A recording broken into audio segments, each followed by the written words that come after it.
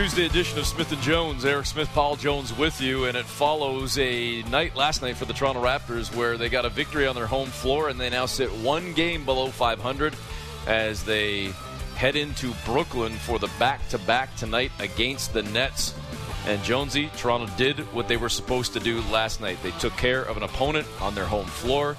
They won it handily after jumping out to an 11-zip lead in the opening quarter. And even though they allowed the Kings to come back and pull within one, they never relinquished the lead.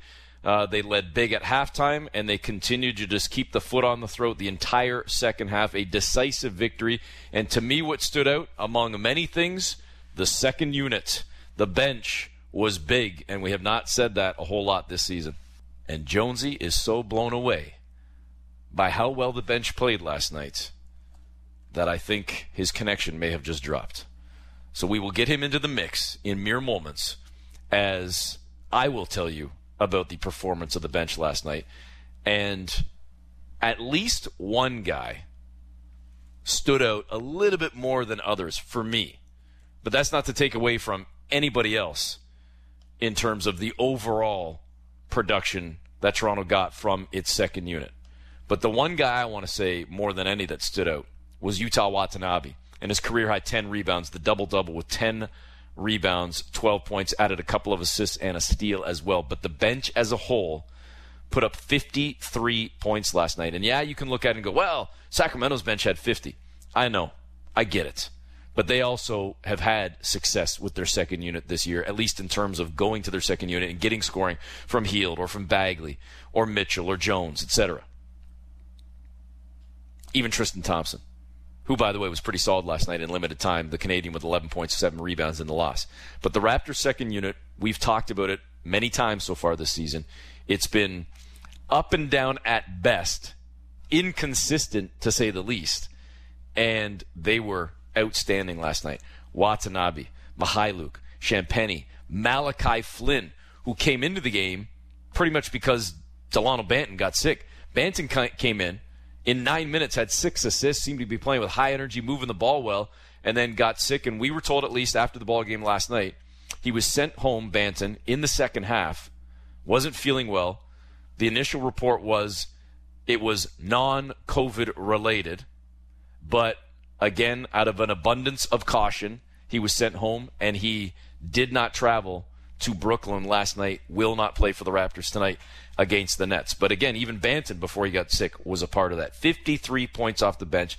Last night, 9 players in double figures for the Raptors as they shoot 54% and end up beating the Kings by 23 points. And I'll tell you, again, not to diminish the performances or returns from any other player, but among the starters, the guy that stood out to me, the rookie. Scotty Barnes with 16 points, 4 rebounds, 2 assists, a career-high 5 blocked shots. And he was the lone starter on the floor with the second unit many times and the go-to guy offensively, and he looks to me like every bit the part. I mean, I don't know if we can go by a day anymore, especially after a game, without talking about Scotty Barnes. And I think we said it yesterday. He seems to do, and in fact, I know we said it because we talked to Michael Grange about this. He seems to do at least one thing, if not 2, 5, or 10 things. At least one thing every game that makes you open your eyes a little bit wider and makes you go, okay. Okay. The rookie continues to impress. And I thought he was decisive last night. I thought he was engaged and energetic. He was active on both ends. I loved what I saw from Scotty Barnes. And I'm going to throw this into the mix too. And maybe I'm becoming like the flag bearer for the Pascal Siakam camp. 0 of 3 from distance last night. Fine. He had been shooting it pretty well going into last night, by the way. 8 of 15 for 16 points, 8 rebounds, 4 assists, a block, and a steal. So second on the team in rebounding to Watanabe's career-high 10 off the bench. I'll tell you, folks, and I don't know if it's 10% of the population or fan base, if it's 60%, 70%. I don't know what the number is. But whoever the sum in the fan base is, I'm speaking to you. I do not understand I think too far to call it hatred.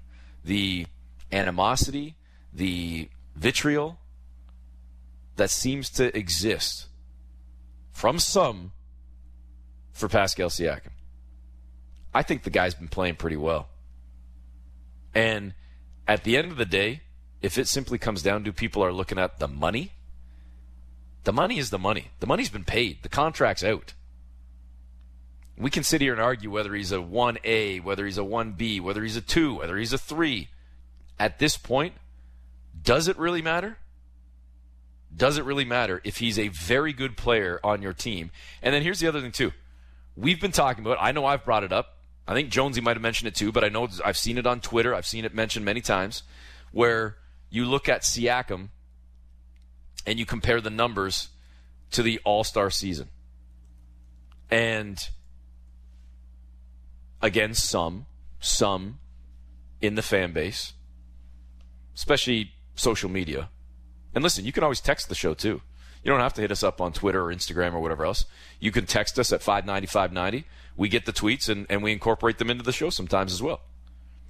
Siakam this season has played 16 games. So going into last night, and I'll admit for you folks, I did not update the number as of this morning. But going into last night's game, Pascal's numbers over the course of the previous 9 or 10 were right in line with his all-star numbers from 2 seasons ago. And people that wanted to still criticize Siakam or get in the let's rag on, jump on, dump on Siakam camp were saying, oh, you media, you broadcasters, you writers, you whatever, you're just trying to feed the narrative. Do you realize the dude has only played 16 games? So when we talk about a sample size of only 9 or 10 games, Jonesy, we're talking about more than half of his season. We're talking about throwing out the first handful of games when the guy came back after essentially having no training camp, off-season surgery, trying to get himself in shape, let alone get down the chemistry and cohesion with his squad, and get himself back into game readiness. I think you'd give a guy, any player, you give Pascal Siakam, LeBron James, Justin Champagnie, Steph Curry, a handful of games, 5-10 games to get it right. And now here we are, 16 games played. I think the sample size of the last 10 is relevant now. And even if you want to wipe out the sample size and say, let's just look at the numbers total then. Include when he first returned and he struggled. Include it. All right. 16 games this season. Pascal Siakam, compared to his All-Star year, is 4 points less. All right. That's significant. He is more assists, more rebounds, better field goal percentage in terms of twos, better field goal percentage overall from the floor, even though his three-point shooting is down. I'd say that's pretty damn good then. The only thing that stands out is 4 points less. That's it. Free throw attempts per game are pretty much right in line with where they were in the All-Star season. Again, rebounds higher, assists higher, field goal percentage higher. So if you don't want to buy the narrative that you allegedly say the media is spinning by looking at a smaller sample size of 10 games and wiping out the first week or week and a half, fine. I'm talking about the entire season to this point. And Siakam, again, last night, 16-8, along with 4 assists on 8 of 15 shooting. Solid night for him. Solid night for the Raptors. And I repeat again, a chance to move to 500 tonight against the Nets. But, Jonesy, it certainly ain't going to be easy against Brooklyn and how well the Nets have been playing. Well, I'll say this about Pascal. You framed it well, Eric, and I will say one more thing to add into the mix. He's coming back as the main guy. He's at the top of the scouting report. It's not like he's coming back and he's your fourth option as a starter, or he's your 7th man coming off the bench. He's coming back and he is option 1 or 2 on the floor. Especially, with maybe 3 even if you wanted to go that deep with OG, Fred, and himself on the floor, but he's even then, you would say he's one or two because of what's happened in the past. He would be at the top of the scouting report. So he's coming back from all of that, no training camp, all of the stuff you said, and his timing is off, all of that stuff, and he's a number one option. I wish people knew what went into a scouting report or defensive schemes when a team has not just their guy on the other end. It's different when, their guy is a potential all-star or a young player or whatever. But when the guy on the other team is a multi-time all-star or NBA champion or a guy who's proven that he is a definite number one guy, like Pascal, who was, NBA, an NBA all-team guy. Like the schemes and the way they take the ball out of your hands, double teams come on the catch, they come on the dribble, they only come at certain points of the floor. You have to read all these things too. And oh, by the way, you're doing it without your best timing and plays that you would normally make, beating double teams with a dribble, giving the ball up in a certain area and doing other stuff. Your timing's not there. So I'm willing to give the guy a break. I am. I'm not saying I'm letting him off the hook for not playing well, because I'm sure he wants to play well. He wants to win. He's a competitor. But there's a modicum of patience that needs to be applied here. I think he's rounding into form. And the one thing you don't see is a lack of effort. If a guy's not trying and he's kind of dogging it or he's taking plays off, I don't see Pascal take plays off. I'm not saying he doesn't make mistakes, but he doesn't make mistakes for lack of effort. He's trying to do the right thing. He's playing hard, and that sometimes happens. So, you know what? I love the game, but there's a line that our old friend Eric, we're coming up on in January. It'll be the 18th anniversary of his passing. The former security director for the Toronto Raptors, Bernie Offstein. And Bernie had a great line. When he was coaching me in high school, he said, "Jonesy," he said, "kid, basketball is sometimes like church." And I looked at him, I said, "What do you mean, Bernie?" And I've never forgotten this line. "Many attend, but few actually understand." And sometimes when people start going off about this and that and who should be drafted or what, it's like, you know what? And hey, we attend church too, and sometimes we don't understand. And I think we've got a leg up on some people. So I just, unless you're right in there and in the locker room and at practice and talking to a guy constantly, you don't really know all the circumstances. So I'm willing to let Pascal round into form. Hey, I think the Raptors are doing a good job. How'd you like to, Eric, and we do this sometimes, how'd you like to play woulda, shoulda, coulda, and at 13 and 14 now, have the game back that you were leading for 47 minutes and 50 seconds against Cleveland? Yeah. And 2 games against Oklahoma City and Detroit where you had double-figure leads against 2 of the younger, more inexperienced teams in the NBA. Yep. Those. I'm not talking about the others. I'm not talking Jonesy, about other close ones. Even when we look at stuff like that, how often do we talk about, when we look at free throws and when you see any team? I don't need all of them. Right. They missed 10. I don't need all. Give me 5. What would the score have been? So even you just mentioned those 3 games. Give me 1. Give me just 1. And suddenly now you're 14 and 13 instead of 13 and 14, and you're above 500. But hey, anyways, you have a chance tonight to get to 500, but it means doing it in Brooklyn against the number 1 team in the East. Talk about that game and a whole lot more. Joining us, host of the starting lineup on NBA Radio, 7 a.m. to 10 a.m. So he just got off the air and sliding right in with us. Of course, Nets studio analyst as well. Long time covering the Nets and Knicks and the NBA in general, Frank Isola. Frank, thanks for the time as always. Gentlemen, what's going on? All good, Frankie. All good.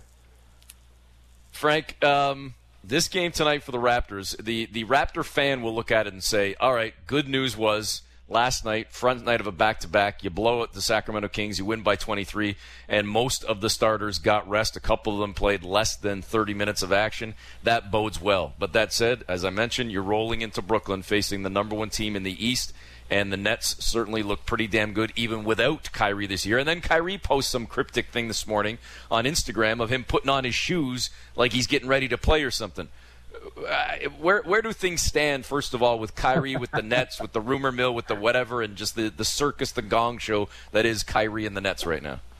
I don't know. I mean, we all know, tomorrow's date is when players that were signed during the offseason could be traded. So I would certainly think that, in theory, could put Kyrie in the mix, as a potential trade target, just, along with Ben Simmons and John Wall and Goran Dragic up in Toronto. A lot of people still think eventually he's going to play for the Brooklyn Nets. I mean, a lot of it has to do with the vaccine. He still hasn't gotten the shot, so that would make him ineligible to play. What I don't get from the Kyrie standpoint, so Kevin Durant was in a great situation with Golden State Warriors, obviously. He decides to leave a great organization with great teammates to come to Brooklyn to play with Kyrie Irving. They basically haven't, they only played a handful of games together. And I get it. It's his choice if he wants to get the shot, whatever. But, you did kind of make this agreement with Kevin Durant. And you watch what Kevin Durant did the other night against Detroit, where he scores 51 points. He plays 41 minutes. Kevin Durant's the kind of guy, he plays both ends of the court. He plays the right way. If he's double-teamed, he passes out of the double team. He left Steph Curry to come play with you. And all you've done this year is spend every game on your couch for the most part. Now, he gets paid for the road games because that was the Nets' choice not to play him on the road. He's not going to get paid for the home games because he's not vaccinated. From that standpoint, the whole thing is a mess because all I keep thinking about is that Kevin Durant left an unbelievable situation in Golden State to come to Brooklyn to play with Kyrie Irving, and they rarely, if ever, play together. Frank, do you think they're actually going to play together this year? I don't know. I mean, could this be the situation where Kyrie, doesn't want to play 82 games? If you look at his history, because of injuries and other things, last year he ghosted the team for 2 weeks. The idea of him playing at 82 games, that's like climbing Mount Everest. That's not going to happen. So you're already, 27 games or a third of the way in. I mean, if he decided to come back tomorrow, I'm sure it would probably take him at least a week before he'd get into basketball shape. So he's probably not going to play in the rest of the calendar year. So, does he make it a 50-game season or a 45-game season? I could kind of see that happening. I still think eventually he's going to be back with them. I just think it's a matter of when at this point. Maybe it doesn't happen until March. Who knows? Speaking with Frank Isola. Frank, let me ask you the dumb question of the day then. Jonesy addressed this yesterday. I don't know that I disagree with him, but I want to ask you anyway. Will the Nets ultimately be better with Kyrie, or would they be better moving on from Kyrie and finding whatever trade may be out there to keep the core they've got going that has done pretty damn well without him? Well, the guy is a brilliant offensive player. There's no question about that. And, he hit the biggest shot in the history of the Cleveland Cavalier franchise when they beat Golden State. If I could get something of value back for him, I would absolutely make the trade, because with Kyrie, it's always something. Last year it was something, the year before, it's always something with him, whether it's an injury or just whatever mood that he's in, like when he decided not to show up for 2 weeks and nobody really knew the reason why he wasn't around. So, like I've always said, Kyrie, it feels like he's the kind of guy where if the entire league, if every player in the league were anti-vaxxers, Kyrie would be the one guy that would say, well, I'm only playing if everyone gets the vaccination. Like, it's just always something with him. And and whatever it is, it usually results in him not playing basketball. So I just can't rely on him. So if I can get a deal for him and bring back a couple of serviceable players, because the Nets right now, I'll give them credit for this, they're really not that good. It's hard to believe that they have the best record in the Eastern Conference. Last year's team was better. I think, and we know what's going to happen. The Nets must know that they're either going to get Kyrie back or they're going to make some kind of trade for him. And the Nets also know they're in a position when certain players end up getting buyouts that the Nets will be a favorable place for them. Blake Griffin and LaMarcus Aldridge showed up in Brooklyn that way. But they haven't been great by any stretch of imagination. I think their best basketball is ahead of them. Last year at this time, I think they came into their 26th game the other night at 18-8. Last year they were 14-12 after 26 games. And think about how good they were, especially against Milwaukee, until everyone started getting hurt, and then they ended up losing in 7 games. I think they're going to get better because I think they're going to add players, and the whole situation with Kyrie is going to work itself out. Either he's going to be back with the team, or they'll make some kind of move to bring in players that will upgrade the roster. That with you in that sense that it seems like it's always something with this guy, and there's always 100%. Some drama around him. So, and I said this to Eric. We talked about this yesterday. You're not better without one of your best players. Like if he was there and playing with the ancillary guys you mentioned, not as great Blake Griffin and LaMarcus Aldridge, but you got Durant, you got Kyrie. Harden is not playing great this year, but he just needs to be good enough. If those guys are going, I think they're a better team. My question is, if you do decide you're going to move him, what do you think the Nets need? We say serviceable players. Okay, do they need another shooter? Do they need another playmaker? Do they need more rebounders? Do they need more defenders? I look at the trade that the Lakers made that killed them, the Russell Westbrook one, and helped Washington by getting 3 good parts to fit with Bradley Beal. What are some of the parts you think that could help the Nets? Yeah. Well, a guy like Eric Gordon, which I'm just going to give you players, like a shooter like that would certainly help. Now, if you look at the Brooklyn Nets, they also don't have Joe Harris. He's going to be out for a couple of months after he had ankle surgery. So the Nets, you're missing Kyrie Irving and you're missing Joe Harris. You're missing 2 guys that could score and also can shoot the ball really well from the perimeter. I always brought up the example. Now, they can't get Malcolm Brogdon because he signed a contract extension, so he's not eligible to be traded. But if you had the combination, say like Malcolm Brogdon and Karis LeVert, like for Kyrie, they're obviously individually they're not as good as Kyrie, but that would certainly help you. And right now the Brooklyn Nets, it's funny you mentioned Harden. So last year when the 3 of them were together, they would start the second quarter a lot of times with Kyrie and Kevin Durant on the bench and James Harden with the second group, and they a lot of times would start the fourth quarter that way as well. And James Harden really liked playing with the second group because then he's kind of the Houston Rocket James Harden where he's able to score, but he was also setting guys up. There was a moment last year for about a few weeks where James Harden was playing as well as anybody in the league and was certainly in what we love to call the MVP conversation that we talk about ad nauseum. So this year they haven't been able to stagger the minutes because Kyrie isn't there, and I think that's been a bit of a challenge for Steve Nash. So the other day up in Detroit, so think about this. Kevin Durant came out in the second quarter. The Nets were outscored by 9. At halftime, I believe they were down in the game, and I kept thinking, well, they're going to have to – what's going to happen when they take him out? Are they going to take him out in the third quarter, the start of the fourth quarter? Steve Nash, you know what he decided to do? Left him in. In fact, he played the first 22 minutes and 55 seconds. He only came out with 1:05 to go after he had scored his 51st point and after it was clear that the game was over.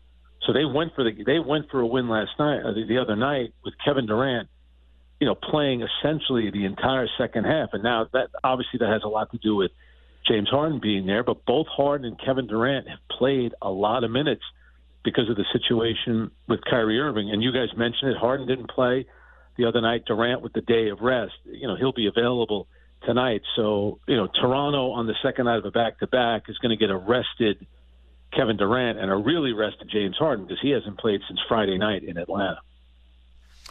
Speaking with Frank Isola. Frank, you just touched on it a little bit with Nash. It's interesting. Jonesy, I don't know about you. I know you go back further with Steve than I do.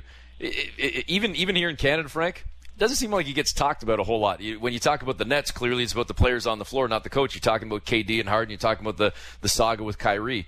How do you think Nash has done in terms of trying to navigate and steer this ship and just him as a head coach coming off last season and rolling it into this year with just as high, if not higher, expectations? Well, I think, Steve, obviously, the biggest thing that he has is he's got the relationship with Kevin Durant. And that's huge because Kevin Durant is all in with Steve Nash and vice versa. And I think, when they made the choice, to tell Kyrie Irving that they're not going to go with this whole thing of you just playing in the road games, they're clearly not doing that without an understanding from Kevin Durant that he's okay with it. If Kevin Durant had drawn a line and said, no way, this is nonsense, Kyrie has to be able to play just in the road game. So I think the fact that they're on the same page when it comes to that is important. What I like about Steve is Steve, obviously, background in basketball, but he's a big soccer guy. And like a soccer manager, he does a really good job, of using his entire roster. He's never, married to one starting lineup.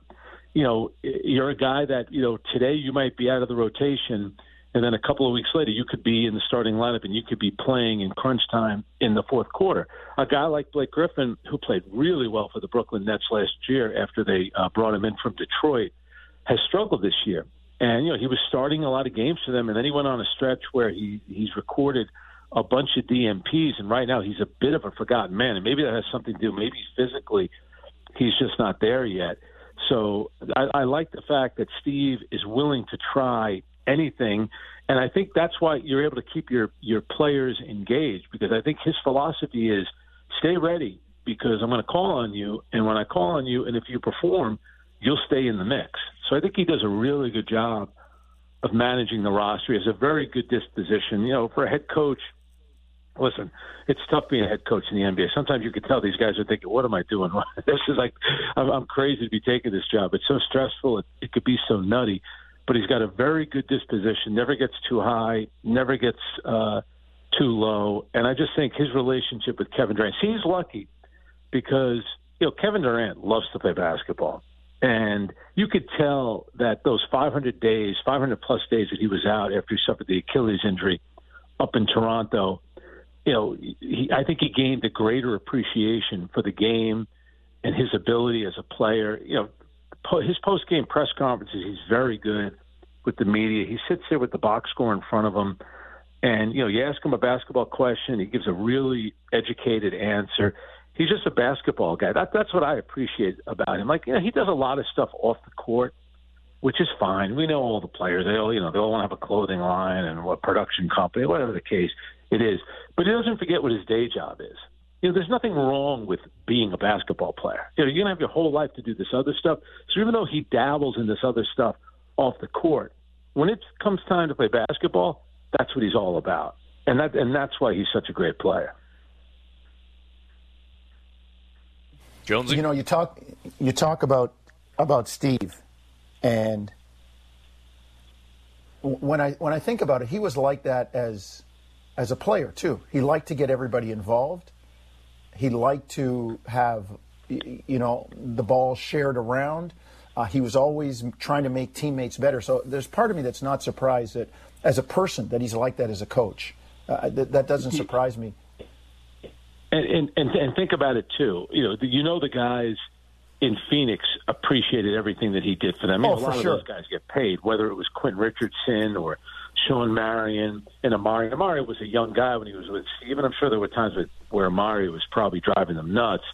But then Steve is helping out as a part-time coach for the Warriors, and he's around guys like Steph Curry, Klay Thompson, Draymond Green, and then eventually Kevin Durant, who are all in all the time. And it's got to be a bit of a struggle for him with Kyrie. I'm sure he respects the fact that Kyrie is an individual, but he's been around guys who love playing basketball and love competing. And we all know that Kyrie is a terrific player, but that part of it has to be really frustrating because the Nets really have a chance to do something special here, but it's just always a bit of a headache with Kyrie. It's just always something going on. It has to be incredibly frustrating for Steve Nash when you're thinking, this could be something where you could win a title. Maybe you could win 2 titles here, and what that means to New York, what it means to the organization, what it means to their respective careers. You don't think it would mean something to Kyrie? You would think that Kyrie Irving would be thinking, how great would it be to win a title without playing with LeBron James? And that Kevin Durant is thinking, all right, I went to the Warriors, I won, and people are kind of saying, well, you joined this super team, which he did, and I'm sure it means a lot for him to win. It would mean a lot to James Harden, who hasn't won a championship. It would mean a lot to Steve Nash to win one as a head coach. I just find it odd that they have a chance to do something really special. And with Kyrie, really for the past 2 years, he's not always in all the time.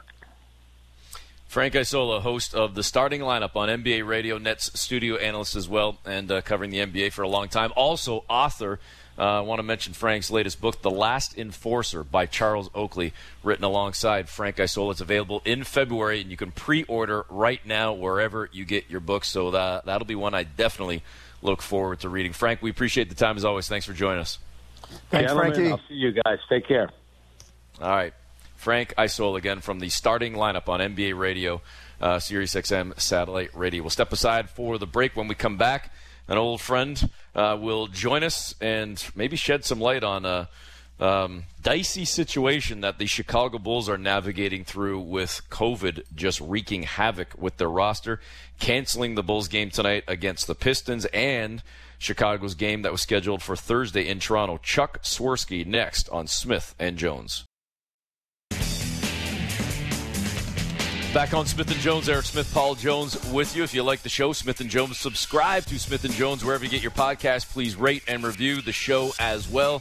Toronto Raptors tonight getting set for the Brooklyn Nets, second night of the back-to-back for the Raptors, and they were scheduled to come back home and host the Chicago Bulls on Thursday before getting set for Steph Curry and the Warriors on Saturday. But because of a major outbreak of COVID-19 on the Chicago Bulls roster and impacting many people within the organization, Chicago's game tonight against the Pistons has been postponed, as has Thursday's game that was scheduled again between the Bulls and Raptors. It has been postponed.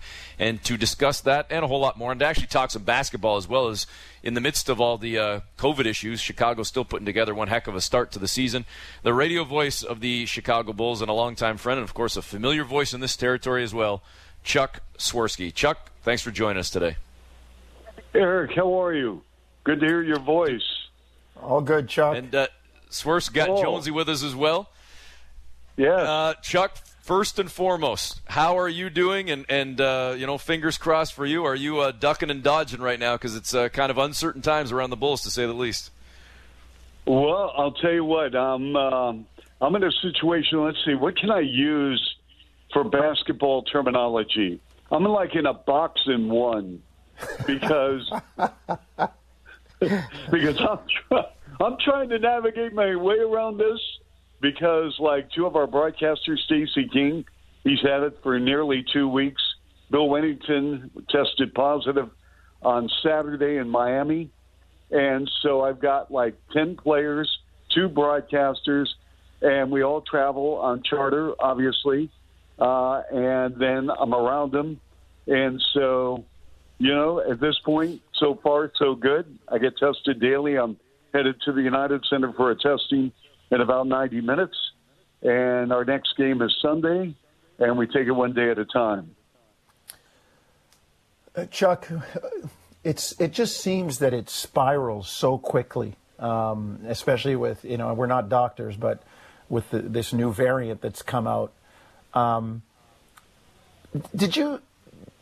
Were there any overt signs for you, like with any of the players, like a guy wasn't playing well, or he wasn't at practice all of a sudden, or he wasn't at a game, and it just seemed like it went from 0 to 100 with the Bulls so quickly? Well, you know what? Again, Paul, I'm not a scientist. I'm not a doctor, so that's kind of out of my element. But, when the Bulls played Philly, and Philly, with Tobias Harris, and then we played Philly, and Joel Embiid went down, then Vooch went down, and Vooch missed the West Coast trip, and he missed a couple of weeks. And then all of a sudden, Kobe goes down, and then Javonte Green goes down in New York, and all of a sudden this thing just spread.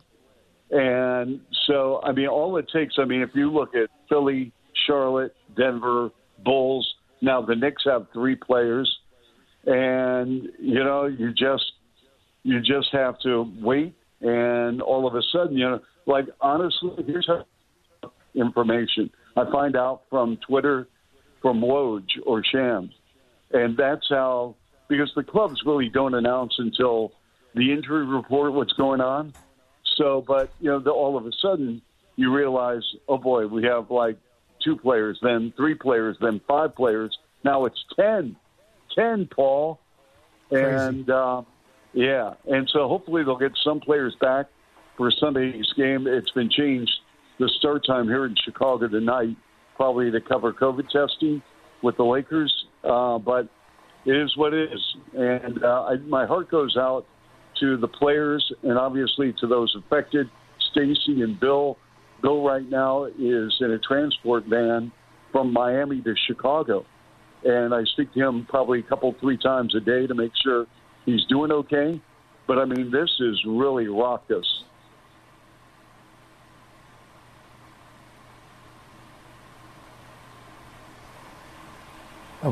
Have we lost Eric? Chuck, when I can tell you that we lost him a long time ago. No. I was guilty of the Paul Jones jinx there. I had my microphone muted while I was taking a sip of my coffee. Chuck. Just the connection, Chuck. We do work in radio, and we do know how to push the button to turn the microphone on. See, Eric, the key is to have you on mute during the game. Oh, wow. Wow. Swerve, kaboom. Hey, Eric was scheduled to work with me Thursday. Yeah. Because, Bill can't travel. And first, Bill hurt his foot. And then he got COVID, so he's had a tough start to the season. Eric was scheduled to work with us on the Bulls Network on Thursday, and now we have this. So I don't even know when the games are going to be replayed. I really think maybe that'll be handled down the road. But so there you go, Paul. Well, Chuck, listen. This is what I was This is what I was saying while I was talking into my muted microphone. I'm going to repeat what Jonesy said earlier. We're not doctors. We're just 3 guys sitting around talking. But I'm interested because, at least for our audience as well, we can sit here and debate whether Canada, whether Ontario has overreacted, underreacted, whether they're making the right decisions, the wrong decisions. I mean, that's a debate for a different show on a different network on a different day.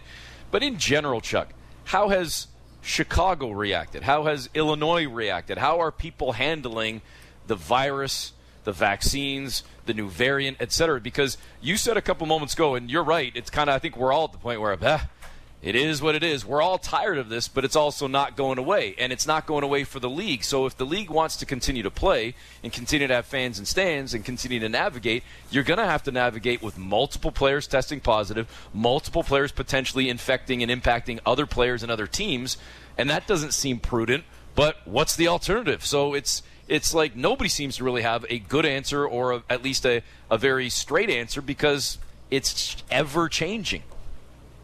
Well, absolutely. I mean, the city and the state are doing their best, and all the teams are following, the NBA guidelines. I mean, listen, Eric and Paul, you've seen how the Raptors handle it with Scott and the medical staff with the Raps and how the Bulls are. I mean, as soon as a player comes off the court during a timeout or a sub, they're handed a mask. They're given just a few seconds to, get their breath and their wind, and then that mask goes on. And when the players leave the floor going into halftime, mask is on. Mask is on entering the floor to start the third quarter. Mask is on the bench. Mask is on all of us with the exception of broadcasting. So, I mean, we're following this. I mean, the same thing on the road. The only time I take my mask off is when I'm eating. And other than that, elevators, if on a bus, it's all masked up. And, I mean, the players are doing their part, the staff, the coaches. I mean, we've been following this, just to 100%, not 95%, not 97%, 100%. And, again, this virus is unbelievable. And that's why, you take a step back and you just hope that, your turn doesn't come up when you get that test back and you see something that obviously will affect you and your family and the club. Chuck, it's changed our world, no question about it. You are so right on with that. And here's the other thing. To me, when you get back to basketball, and I look at the Bulls, and Eric was talking about what a great start they've had, You know Mark Eversley and Arturas, they've done a terrific job with the moves that they made that people didn't think were, well, yeah, they made a few tweaks and made a few moves, but it's about the chemistry and putting it together, and the team was rolling. And I guess what you can't predict when they come out is how it impacts each guy's body. Like, we've heard players say that they've come out and it's been 2 weeks, 3 weeks, and these are highly trained, finely tuned athletes. They're still feeling the impact of not breathing well and feeling fatigued during games. And it's tough to perform, Chuck, when that's happening. Absolutely, Paul. And that's a great point. I mean, I have no idea. I'm not even sure the players have any idea, because every human body is different. That's the beauty of life. But at the same time, I mean, how do we handle this? How do we handle, fine, you're active. Well, you're active in name and in body, but it's one thing to go on a treadmill or get all these tests. It's another to play an NBA game. And so I'm anxious, just like everyone else, including probably the players, to see how they're going to respond. I mean, we are not talking, this is the thing the fans have to understand. We're not talking about machines here, that all of a sudden you put your uniform on and you're going to get 18 and 8 every game. I mean, these players, the human element is coming to play with COVID, period. And we need to accept the fact that it's going to take time for these players to rev up again, to perform at a level they're maximizing their skill set. And hopefully they'll do that. But I'm giving a lot of space to these players to let them grow back into this. Speaking with Chuck Swirsky, radio voice of the Bulls again, the Bulls and Raptors were scheduled to play on Thursday. That game has been postponed. Chicago's next action coming on Sunday. Fingers crossed that they can get healthy and turn this thing around. Even just based on everything you were saying, Chuck, you don't know that when even they are deemed quote-unquote healthy to return, how long does it take for them to respond and kind of get back to that full game shape again? Chuck, putting that stuff aside then, it maybe seems silly to say put it aside because it is such a story and it's such an impact, but prior to this sort of outbreak, Chicago was playing among the best of the best, not just in the East, but in the league.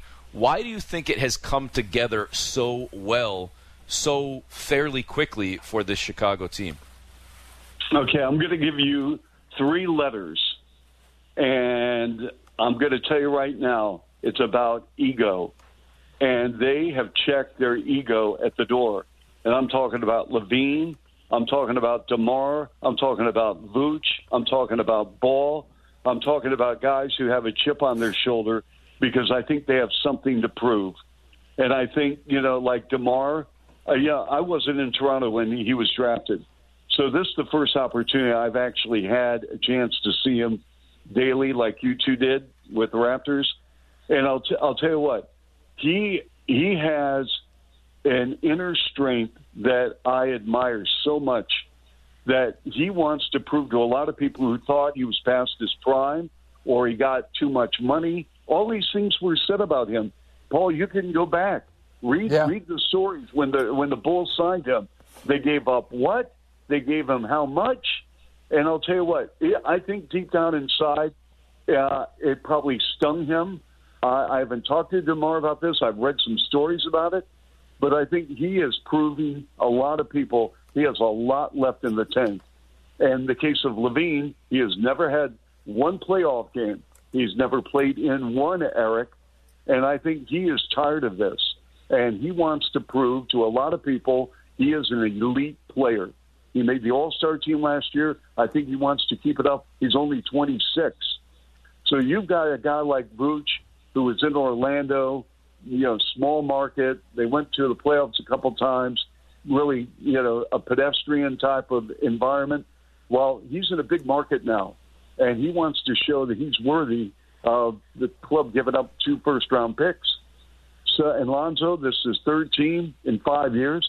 A lot of these players have something going on here, and that's why I think they got off to a great start. Plus, I think Billy Donovan is a tremendous coach, great coach. Chuck, that's where I was going. Billy Donovan's been around the league too. He's had the good fortune of all-in-one in Oklahoma City, coaching superstars and then a young and growing team. His experience with coaching and coming from the college ranks where you're working with young people and developing them not only as basketball players, as people. I mean, that's got to be a huge asset. I mean, I love the way the pieces have come together in Chicago. Yeah, you know what, Paul? Here's the thing about his run at Oklahoma City. He had 5 seasons there, made the playoffs all 5 years. But during that 5-year span, he had to deal with the Durant situation. He had to deal with the Westbrook situation. They make the major trade with Paul George. And I mean, and then, they lose Paul George. So they had a lot of things going on. It was percolating quite a bit. And he kept his cool. He's really good, as both know, with the media. He says the right things, and he's just so wonderful as a coach. The players love him because he treats them like men. And, you never hear him go off. He's really composed. And finally, I think, after a lot of issues here, I think now the Bulls have become relevant because of the front office with Arturas and Mark and a ripple effect with Billy and his staff, and they really upgraded their developmental staff. And so I think it's all working out. Chuck, we appreciate the time, as always. Continued health, stay safe, and all the best for the holiday season. Yeah, thanks, guys. Appreciate it. The same to you. Thanks, Chuck. Thank you. Stay safe. Chuck Swirsky, radio voice of the Chicago Bulls, former voice of the Raptors, and, of course, a long-time friend of the show and friend of ours, colleague of ours, and familiar in this this listening area for a long time. So we wish Chuck and the Chicago Bulls all the best. Certainly anxious times, to say the very least, but as Chuck was mentioning to us, hoping to get back on the floor on Sunday after having tonight's game against the Pistons and Thursday's game against the Raptors postponed. And if you had tickets to Thursday's game, you're being told right now by the Toronto Raptors, by Maple Leaf Sports and Entertainment, to hold on to those tickets. There will be no refunds right now for that game. Your ticket will be valid whenever that game is rescheduled, assuming it is rescheduled. And unfortunately, we're keeping our fingers crossed that isn't the case for Saturday against the Warriors or any future games coming in the next week or two, because there are rumblings, Jonesy, that things could be headed in the wrong direction. But, again, that's speculative right now. Well, it would be awful to have to, have any kind of a shutdown or, as we just talked about, losing games. It's tough. It's tough. But, look, we've said this before. The health and safety of the greater number of people is what it's all about. Right? This virus is picking up again, and we got to get it under control. Folks, if you like Smith & Jones, make sure you subscribe to our show wherever you get your podcast. Please rate and review as well. Back with more in a moment. Back on Smith & Jones, Eric Smith, Paul Jones with you. Subscribe to the podcast Smith & Jones wherever you get your podcasts. Some breaking news just moments ago. Word has come out, Jonesy, and this impacts the Toronto Raptors tonight, more so impacting the Brooklyn Nets. 4 Nets, LaMarcus Aldridge, DeAndre Bembry, Javon Carter, and James Johnson have all entered health and safety protocols and are listed as out for tonight against the Raptors. Oh, boy. Oh, boy. We just talked to Chuck. 10 players from the Bulls. Now, 4 that we know of with the Nets. Who knows what's coming next? I just said before the break, it just feels like this thing is, it's spiraling out of control again. It just, when, we thought we had it under control, as Masai said, it's a persistent enemy. You're not gonna ever beat it. It's going to be with us. It's going to be with us. It's a matter of controlling it. And right now, it just seems like the virus is winning again. And yeah, well, that's the problem. I don't think you can control it. Yeah, I don't like where we're headed unless people start to become very vigilant and diligent again in fighting it. So, well, you know what? Let's leave that for a bit. Let's talk about better things, about the world being a better place. Our man Mark Spears joining us from The Undefeated. And Mark, I loved your piece yesterday. You want me to lie to the folks? No. I just want to talk about something a little more positive, my brother. Of the fact that I haven't seen you, and we were right on the cusp of it, right? Like March of 2020, we had those 3-4 days in the Bay Area. Eric went to Napa and got drunk, left me. It's okay. It's a good thing because I would have been. He didn't invite me either. It's okay. Somebody had to push him home in a shopping cart, so he had lots of guys to do that. So. And we got a chance to hang out for a few days and do some fun stuff, but it's really changed our world. But Mark, I love the story you wrote yesterday on Fred, and Fred trying to level the playing field around opportunities, because we know when during the midst of COVID, the George Floyd situation hit where he was murdered, and it seems like it too has changed the world in a different way. Yeah, I mean, it's... Don't lie now. What's that? Don't lie now. Come on. No, so what's the question? Let me before I answer it, because this could get deep. I just want to make sure I know what your question is. No, I'm good. I'm just talking about opportunity and how you feel Fred is doing his best to level the playing field.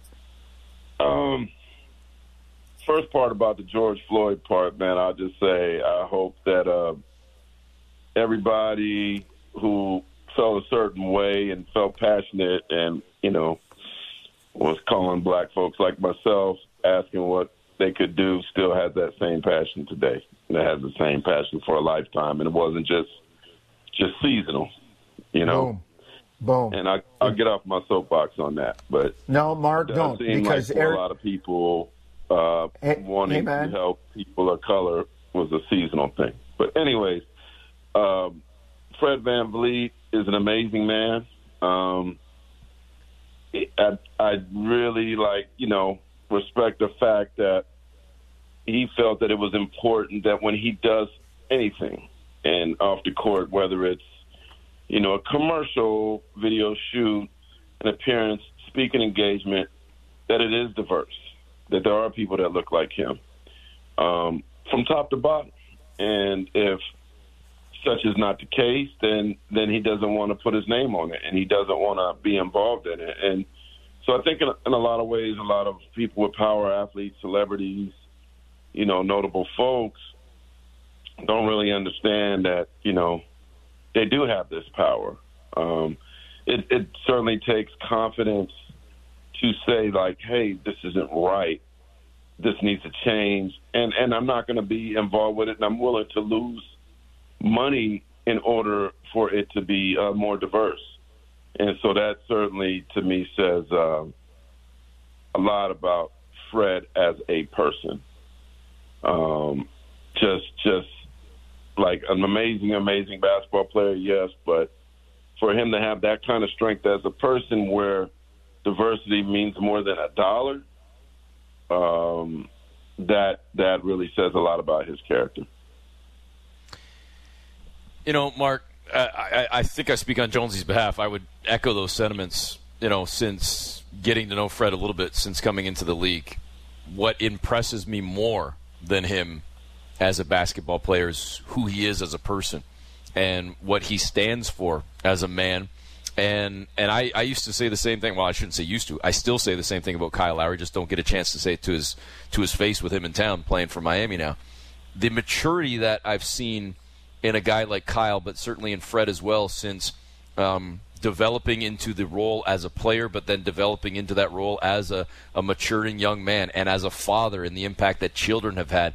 It's to me a pleasure to watch so many of these guys just grow into themselves, and I can't come up with a better word than mature and become more vocal, more responsible, more of a leader right in front of our own eyes. And Fred's damn near the top of that list for me. Yeah, and I think he learned a lot from being around Kyle. A hell of a big brother to learn from on and off the court. And, I actually recently got to talk to Kyle. I think that was the last time I spoke with you guys. We talked about my Kyle story. And he, was doing Canadian Thanksgiving, which is like real.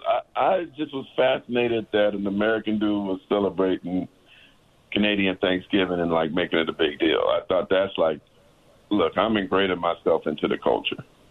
I'm a part of this community. And so when you're a Fred and you see that, like, how can you not be inspired by him and how he does things? Now, Fred road is also kind of similar to Kyle's in the fact that, nobody gave him nothing. I think Kyle was drafted.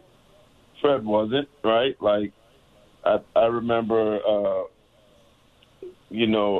Kyle telling this funny story about, there was this guy in Houston. Do you remember Aaron guard, little small guard? Aaron Brooks. He's like, Aaron Brooks used to start over me. I'm like, yeah, man, you come a long way, man. And so, like, I love guys like that, especially when they hit the 10-year mark. People can say, like, well, this dude wasn't a superstar because he wasn't an all-star. He didn't average a certain amount of points. Any NBA player that reaches 10 years, I don't care what they average. Like, look at Garrett Temple. I think he'll average like 6.5 points for his career. Any of them that reach 10 years and get the full pension for themselves and their family for the rest of their lives and an amazing pension, you got to give respect to. So I like those guys, Fred and, Kyle, because they really, like, got their careers out the mud, man. Like, nobody gave them anything. And, here they are. Yeah, and that's, that's earning it. And maybe that's why, I'm guessing, but maybe that's why Fred has that attitude, Mark, that, you know what, I didn't have it. I made it this far without it. If this is my time to speak up. And Earl Watson mentioned it in his case with the whole Robert Sarver investigation. He says, I've been put in a position monetarily where I can speak up. I don't have to worry about anybody taking money out of my pocket. I'm okay right now. And I think you're seeing that same I mean, when I read your article, I got that same kind of thing with Fred.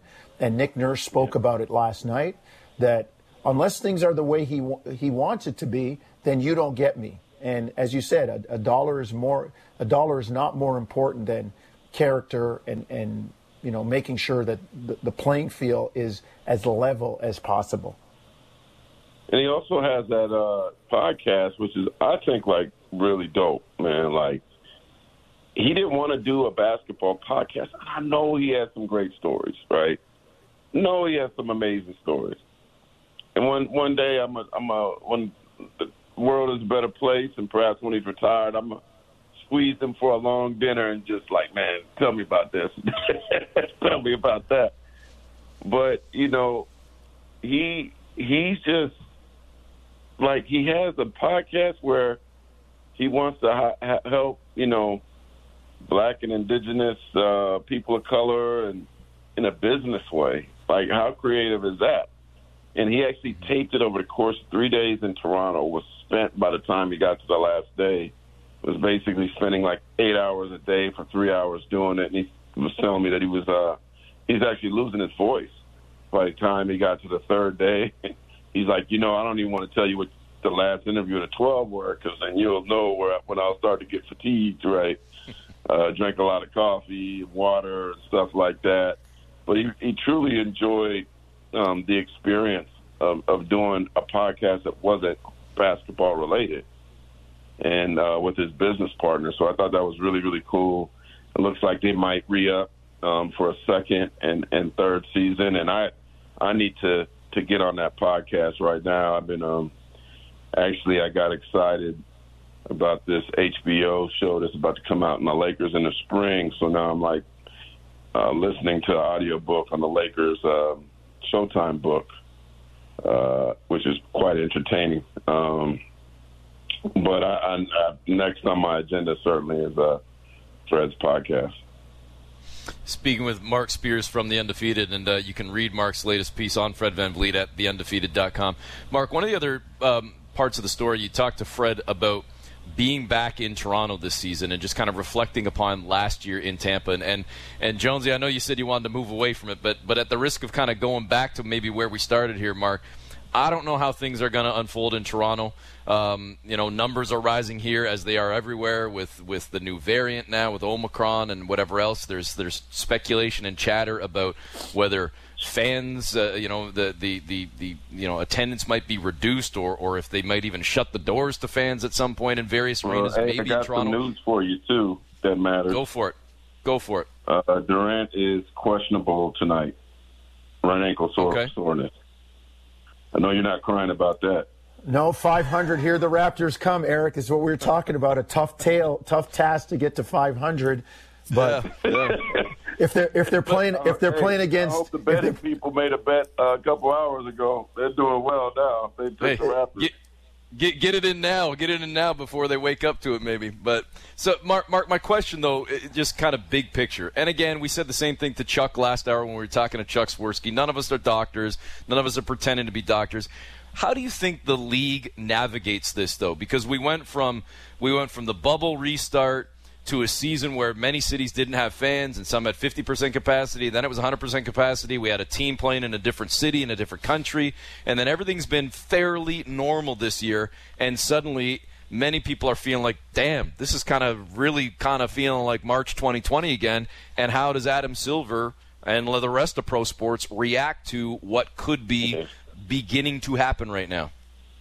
I think the way people look at it depends on where you live. And living in the, San Francisco Bay Area, in terms of the states, we've taken it as serious or more serious than anybody in the country.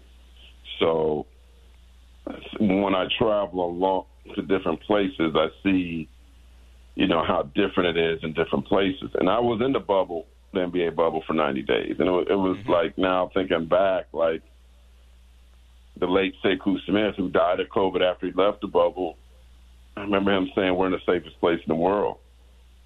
And now nothing's safe, man. And it's scary. I've not only been vaccinated, I got the booster, and then, but obviously people are going to feel how they feel. But this is, I think, a scary day-to-day thing where at least I think the NBA now knows how to react, right? How to pause things, they have practice at it, like I saw, until the Bulls got shut down, they gave them extra players, but ultimately it's probably for the safety of the league that they shut their team down. So it was interesting when all the dates came out about when this is going to happen and this was going to be a normal season. The winter's here. It definitely may not be. Things could be pushed back a little bit, I don't want to tell you guys how weird it was, or I will tell you how weird it was to go to the All-Star game last year and be one of just a couple hundred people in the building. It was the strangest thing ever to walk up to the venue 3 hours before the game, and it's a ghost town. I hope such isn't the case, but we just don't know, man. And I do think that the NBA has some good leadership, some good doctors. Dr. Leroy Sims has done an amazing job, and they're just going to have to really tackle it day by day. But sadly, I just don't think I see an end in sight for this. I don't. And I'm not a doctor, so what do I know? But I'm just practicing as if this is going to be life, sadly. Mark, what do you think the NBA does? They must have contingency plans. I mean, they're the Bulls, 10 players, 2 games have been postponed. Here are the Nets now with 4. The Knicks just had 2 the other day. It's here, there, it's everywhere. The numbers seem to be increasing even within the NBA. Do we get to a point where we stop the season for, I don't know, a month and then look at schedules and venue availabilities and kind of try to reschedule? Like, what do you think they might have for a contingency plan, Mark, if this thing isn't put under control? Jones, I don't know, man. Like but you know, I wouldn't be surprised if, like the only, I guess, saving grace is they know what to do in case things get really, really bad, right? They could go. They've done the bubble in Orlando. They've done the games with no fans. I mean, I could see next on the agenda being games with no fans, right? Or at least, like, the one thing I haven't understood about the NBA is, I've always felt like there should be a mask mandate no matter what. And full disclosure, I got COVID during the finals. Wow. And it happened after Game 2 in Phoenix.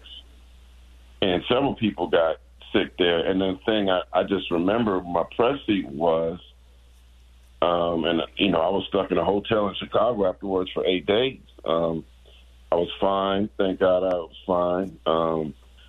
But they, you know, all the fans in Phoenix didn't have masks on. And there's a swirl of not spitting, you know what I mean, but yelling, screaming, droplets in the air. And, yeah, just people we had people above us, people below us, and I think I might have took my mask off to eat something for like 5 minutes, and perhaps that was a huge mistake on my part.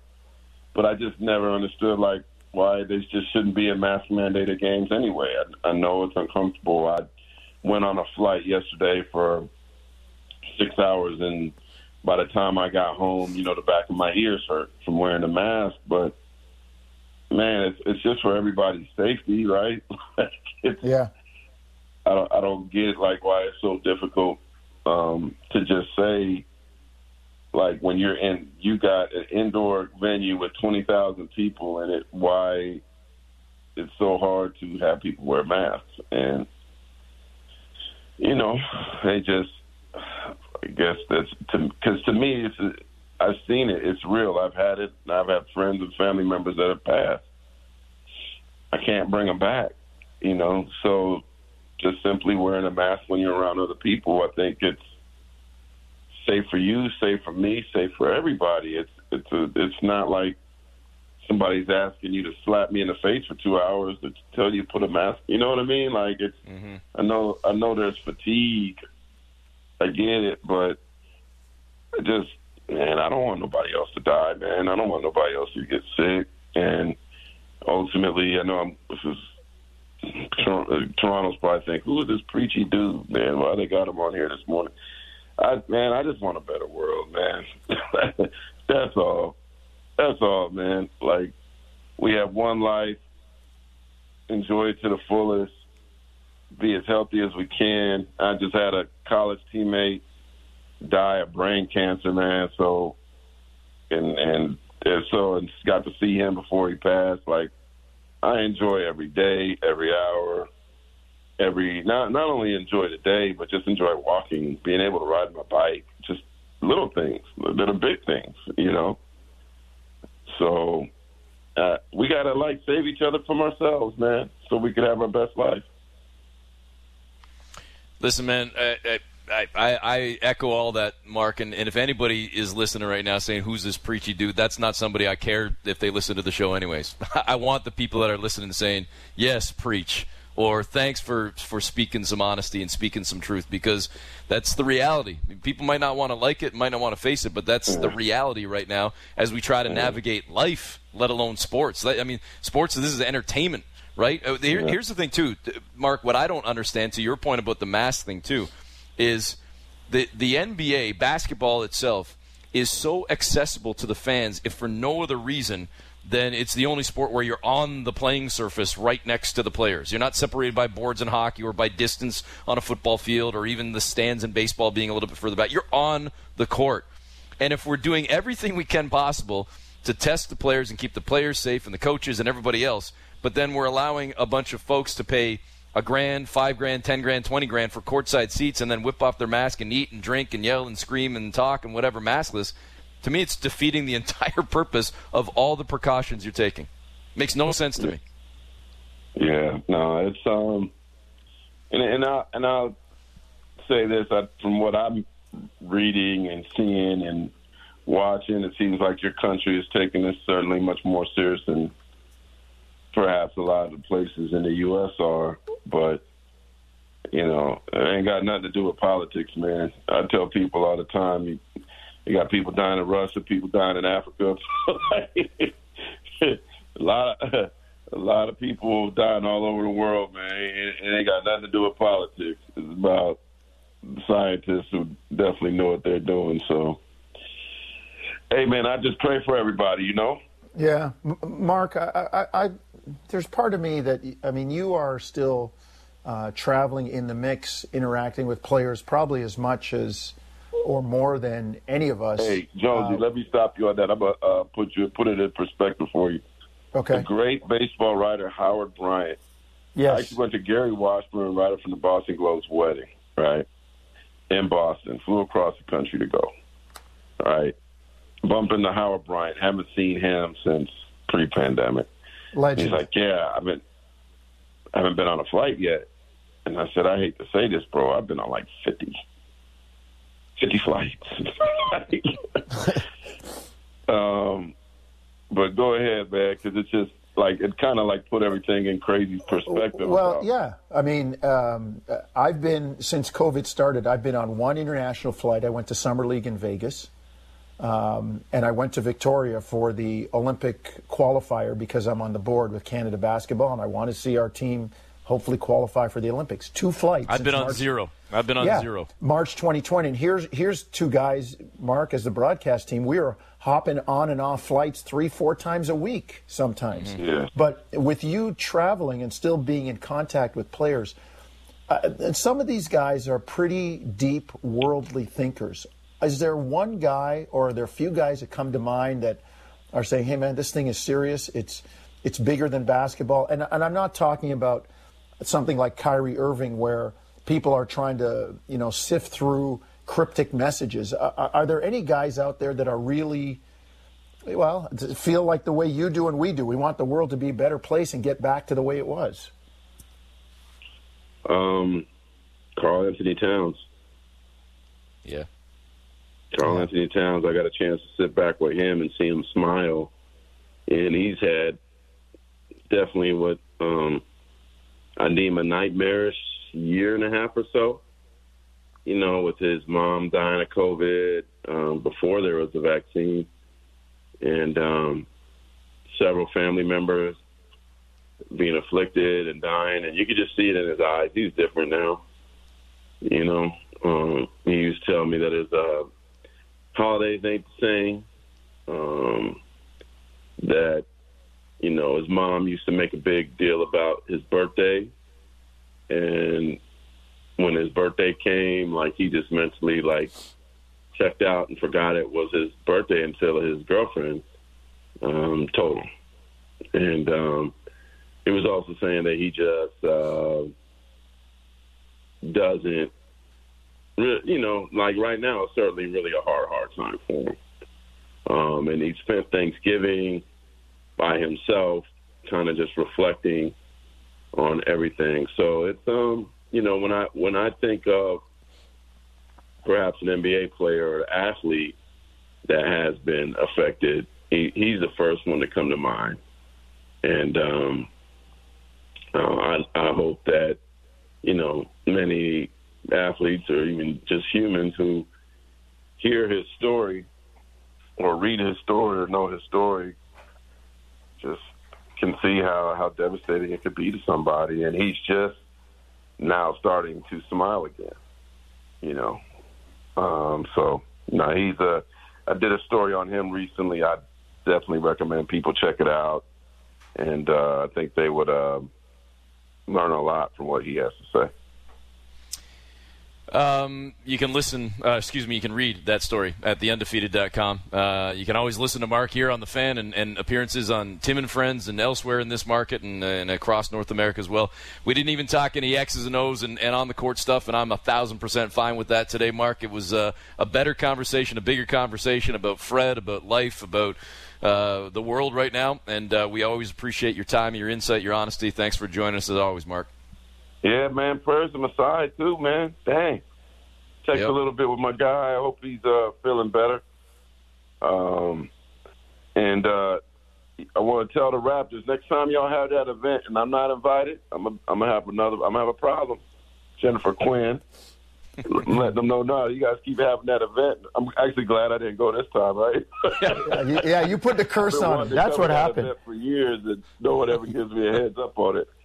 But shout out to Jennifer Quinn. She's one of the best in the league. She really is taking care of me, and especially with Fred doing a diary with him in the bubble. So she's amazing, man. She's one of the best. So I'm giving her a hard time right now. And also Robin, I know he's moved on to bigger things.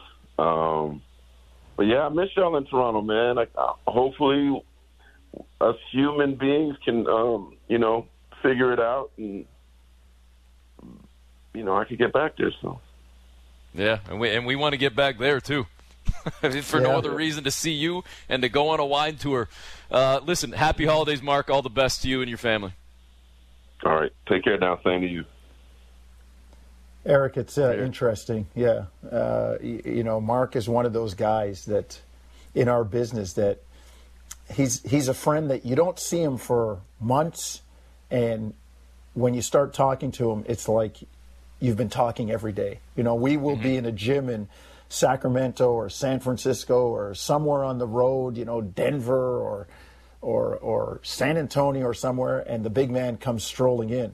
And it's like, hey, man, what are you doing here? He goes, I'm doing a story on such and such. It could be a guy with Toronto. It could be a guy on the other team. It could be on an official. It's something to do with, his writing.